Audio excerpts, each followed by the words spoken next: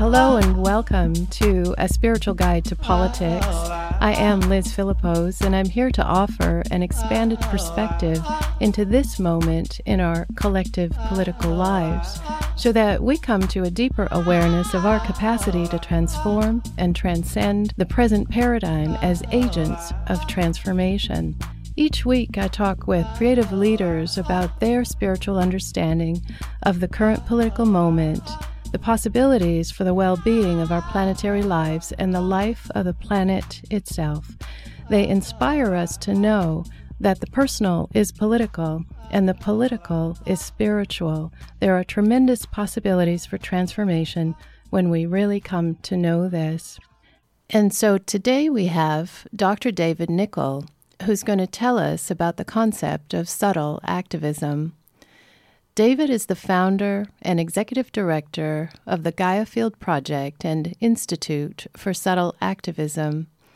He's also co-founder of one of the largest global meditation events that occurs annually on the Day of International Peace. He teaches on subtle activism in the Philosophy, Cosmology, and Consciousness program at the California Institute of Integral Studies. He also teaches for the Gaia Field Project and for the Institute for Subtle Activism. A former environmental lawyer from Australia, he now lives in Berkeley with his wife, Kate. David is the author of Subtle Activism, the Inner Dimension of Social and Planetary Transformation. This book brings together studies that document the impact of meditation, prayer, and other practices on politics. His work goes to the heart of the matter, the underlying consciousness that reproduces problems. By engaging this consciousness that gives rise to problems, David invites us to approach politics from a much larger field of awareness, one that affords us a greater range of possible solutions to what is an urgent set of questions. So welcome to the show, David. It's an honor to have you here. Thank you so much, Liz. It's a joy to be here. And so let's start by talking about this concept of subtle activism. What is it? How does it work? How do you know? So subtle activism is a focus on the potential of our practices themselves, the consciousness-based practices, meditation, prayer, ritual, and so on, to be a subtle form of action that I maintain has a potentially crucial role in supporting real change in our world as part of a more holistic or integral approach to social change. And so it's in the lineage, it's in the spirit of other spiritually inspired social movements like that of Martin Luther King or Gandhi or Thich Nhat Hanh, these famous socially engaged spiritual leaders. But in particular, what we are focusing on is the potential of the practices themselves.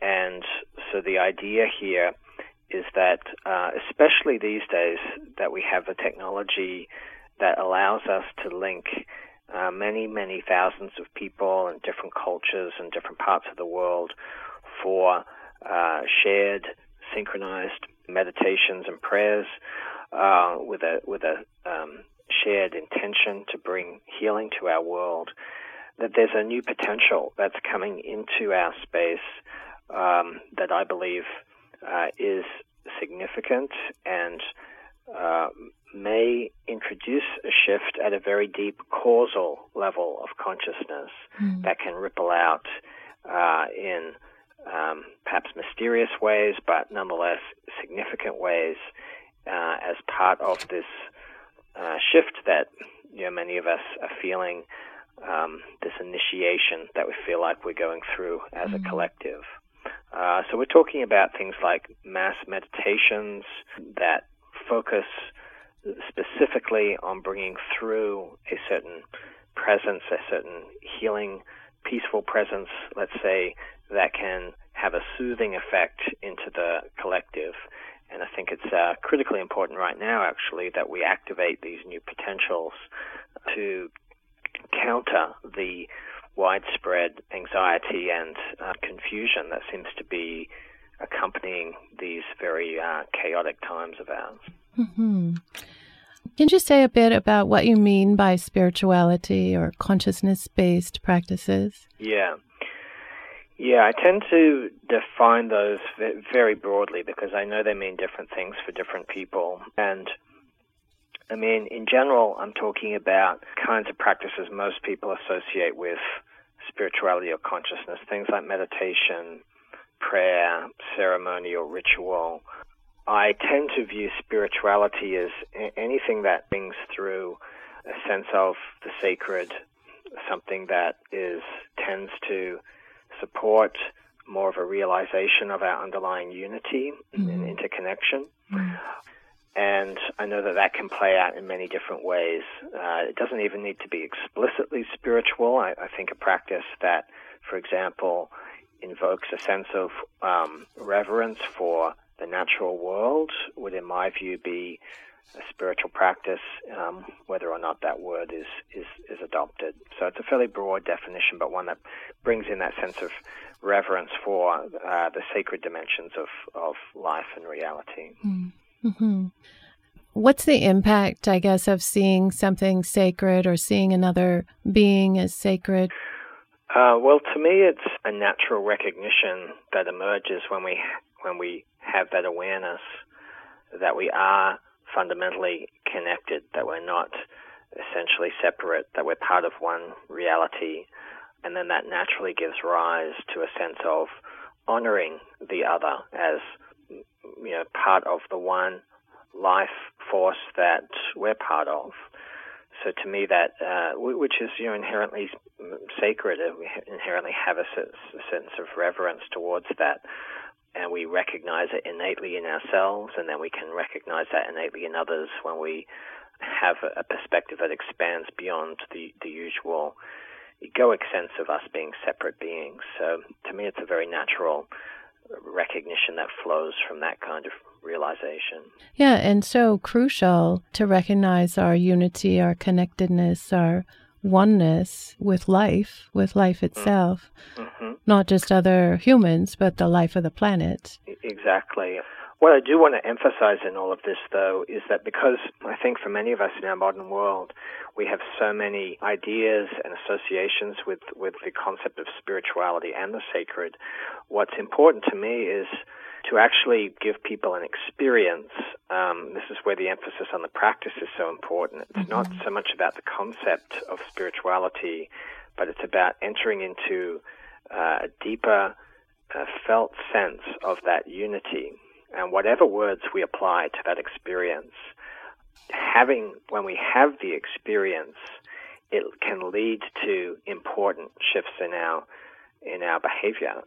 When we realize that we feel ourselves more profoundly connected, especially with people of perhaps different cultures, different religions, different political orientations to us, yet if we can meet in a ground where we sense our silent unity together, then that can have a profound effect on people. And again, regardless of what you call that experience, spiritual, sacred, or just, an important human experience.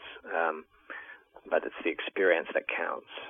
Yeah, I really like that. I like that about the research that you've done and the emphasis of this concept, that it is about our practices, that it is about a lived experience of how we know ourselves in relation to others. And it goes well beyond just some words, just an intellectual understanding, but it's really about becoming that thing itself.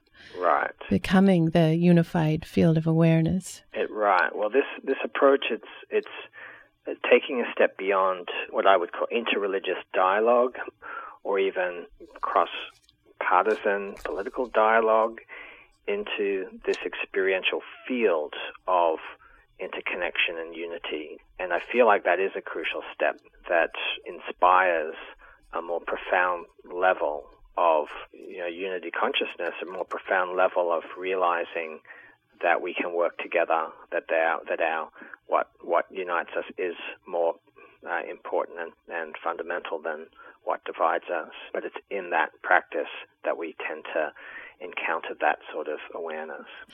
Right, and so it's not just a one-time meditation, but an intention to come to that awareness on a regular basis, yeah?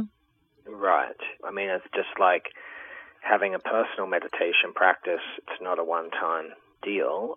It's more of a lifestyle and an orientation. And so what I feel excited about with this practice is I feel like what we're observing is something awakening in the species, the human species. More and more groups and more initiatives are emerging that are interested in these new capacities of collective consciousness and interested in how we can harness that on a more consistent basis. So I think it's an exciting new potential that the human species is discovering that could become in time a more ongoing practice that many tens of thousands of people around the planet do as part of a way of bringing through the foundations of a planetary culture of wisdom, peace. This would be a natural foundation of that kind of culture. Yes. It just occurs to me, a number of spiritual people that I know are resistant to the idea that politics ought to be part of their attention, or that, I know a lot of people who just refuse to pay attention to it because it's so negative. Right. And so what do you say to spiritual people who do have a practice, who do have an awareness of oneness? What's their entry point to politics that makes sense? Yeah, it's a really good question. This is, in many ways, a large part of the intention and purpose behind this work of subtle activism. It's to build a bridge between the consciousness movement, all the people engaged in inner work, these inner technologies of transformation, to build a bridge between that world and the worlds of peace movements, sustainability movements, social justice movement. They have typically been, with a few exceptions, like I mentioned earlier, have been kept separated. But the wisdom that's in the consciousness movement about transformation, I believe, is very needed to flow through more into those other movements, into the public sphere in general. And to me, it's really about having the intention to offer the fruits of our spiritual practice and our spiritual work, our inner work, our awareness of of unity, of more fundamental unity, our awareness of the sacredness of all life, especially the earth. I think in today's world in particular, with the ecological crisis we're facing, it's vital that more of an awareness of the inherent sacredness of the earth permeate the public realm, so that it's not just a technical conversation about how we address that, but it's a more profound conversation about how we deeply relate to the earth. So for spiritually oriented people who have up to now not been so interested in politics because of the polarization and everything that we see there, this actually offers a way to contribute in a way that's deeply consistent with their values and ideals and their practices, so that what we're doing is we're coming together as a group and, in a sense, pooling our collective wisdom, our collective healing capacities, our collective presence, and just with our intention, we're offering that into the collective with a view that in doing so, that there is a bleed-through effect on a subtle level, that it makes that kind of awareness more available to everyone in the collective. Mm-hmm. And so it's a way that spiritual people can contribute, I think, in a way that doesn't mean that they have to get embroiled in the unsavory side of politics, that the intense polarization. Is actually contributing from a place of profound love and awareness. Mm-hmm. And kind of by right of consciousness, spiritual people have so much to contribute just by the fact of what we're aware of through our practices. Yeah, exactly. And I think, too, it's important to recognize that part of the reason that these two worlds have tended to be separated, the world of politics, the world of spirituality, there are important historical reasons for that. It's not just us personally choosing. It's also we've inherited a society that has kept those two apart. And historically, for good reasons, in the West, you can see that we developed much of the structure of our modern society through the scientific revolution, the political revolutions that brought forth the separation of church and state. And a lot of that, of course, was very valuable and freeing for humanity to liberate ourselves from the dominance of religious dogma. But what we're seeing now is that maybe we went too far. And one of the effects of that separation was that all of our spirituality pretty much was relegated to the private realm. And the wisdom that we can find there in the spiritual awareness is not really welcomed as a true source of guidance anymore into the public sphere. And this is sort of unique, I think, to modern societies. If you go back to ancient cultures, indigenous cultures, they didn't have that separation. They looked to their shamans or their mystics and seers for guidance about important social, political matters. Mm-hmm. And so what I'm saying is that there is a role just for the consciousness, as I was saying before, the awareness of our fundamental unity. In our polarized world, that alone is such a significant contribution that needs to come into our public awareness more. And in our modern rational conversation that dominates at the public level, there's not as much access to that felt sense of unity. So it's not about overturning the separation of church and state or going back to religious dogma in any way, but it is about integrating some of the positive aspects of spiritual awareness back into our public mind, our public consciousness. Mm-hmm. Mm-hmm.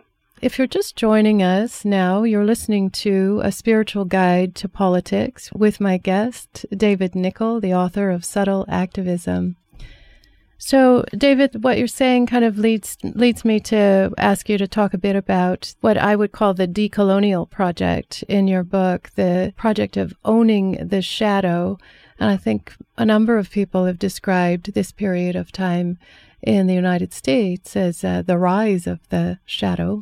Yeah. So could you say more about that? Yes. We're talking here more in terms of owning the collective shadow, or maybe you call it the planetary shadow.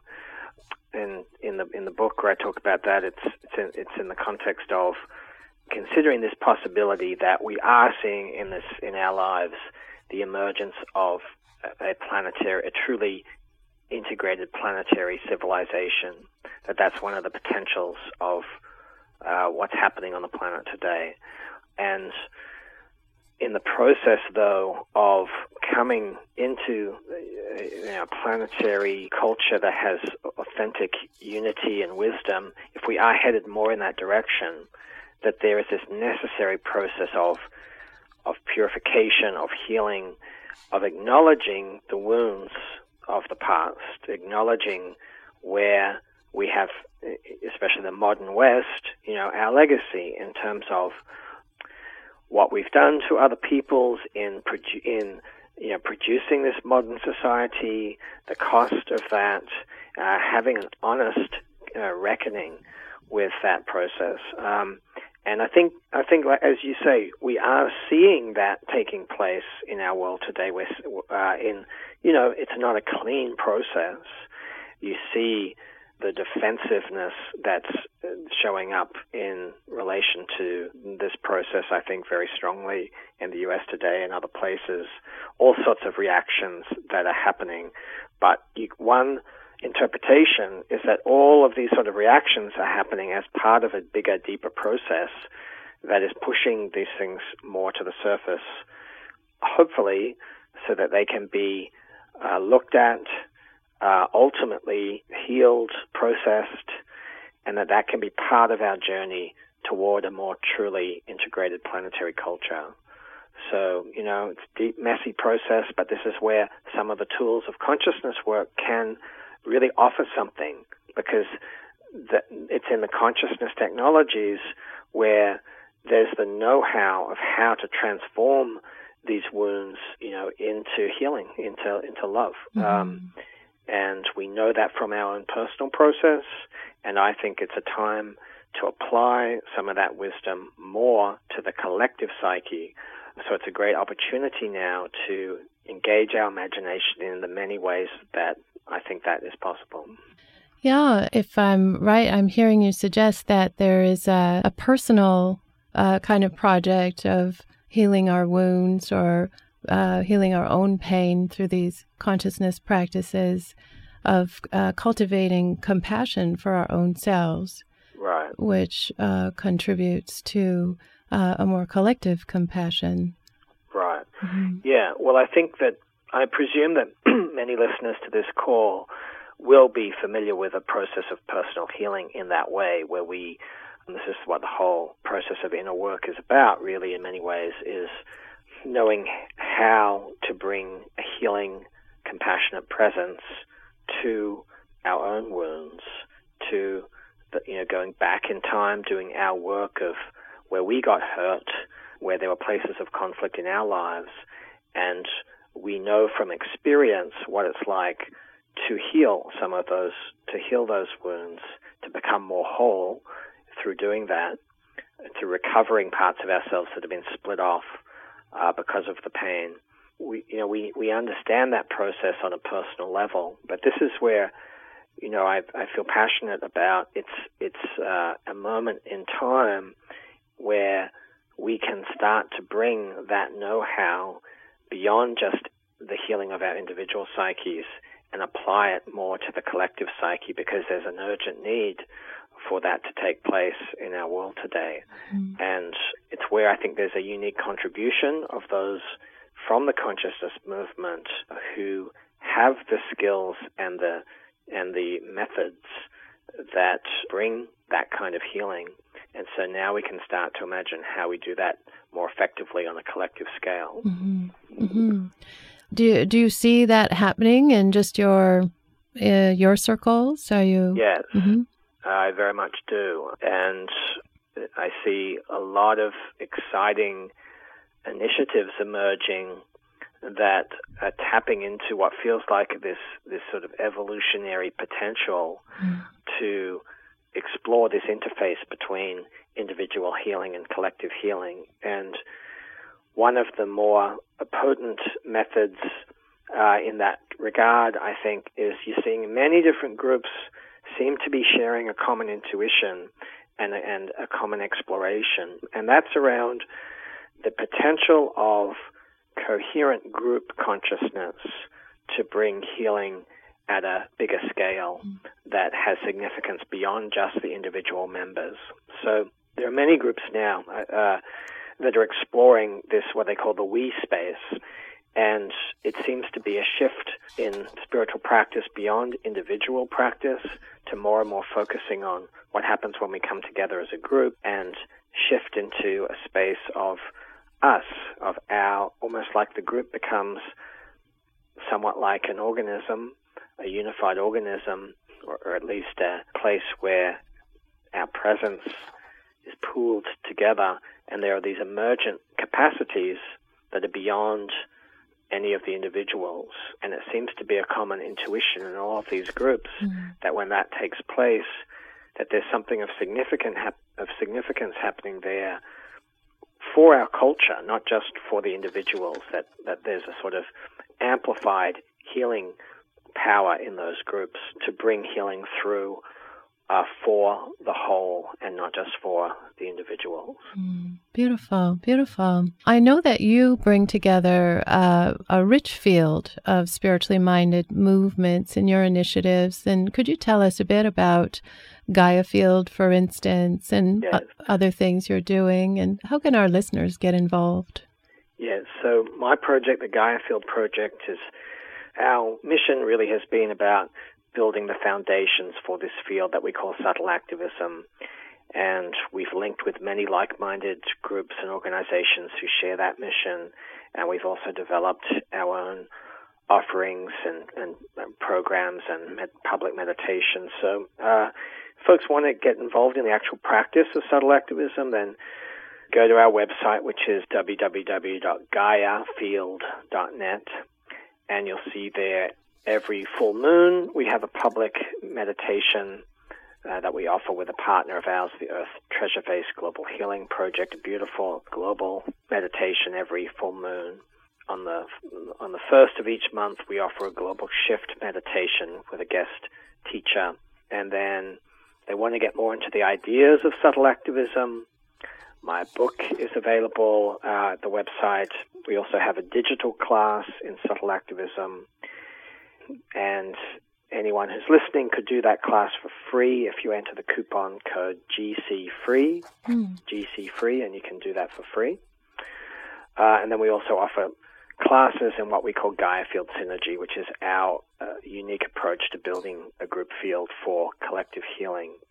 And anyone could enter the code GS50 for an upcoming Gaia Field Synergy class. You get $50 off. The code is GCFREE. They're both available at GaiaField.net. Beautiful. Beautiful. That's wonderful. Thank you so much. So we've come to the end of our time together today. I want to thank David Nicol, author of Subtle Activism, for his book and all that he shared with us. Be sure to check out GaiaField.net, and you can also go to David's website at subtleactivism.net. You've been listening to A Spiritual Guide to Politics with your host, Liz Philippos, reminding you that you are it, the catalyst for transformation that you've been seeking, and the agent of peace for whom you've been waiting.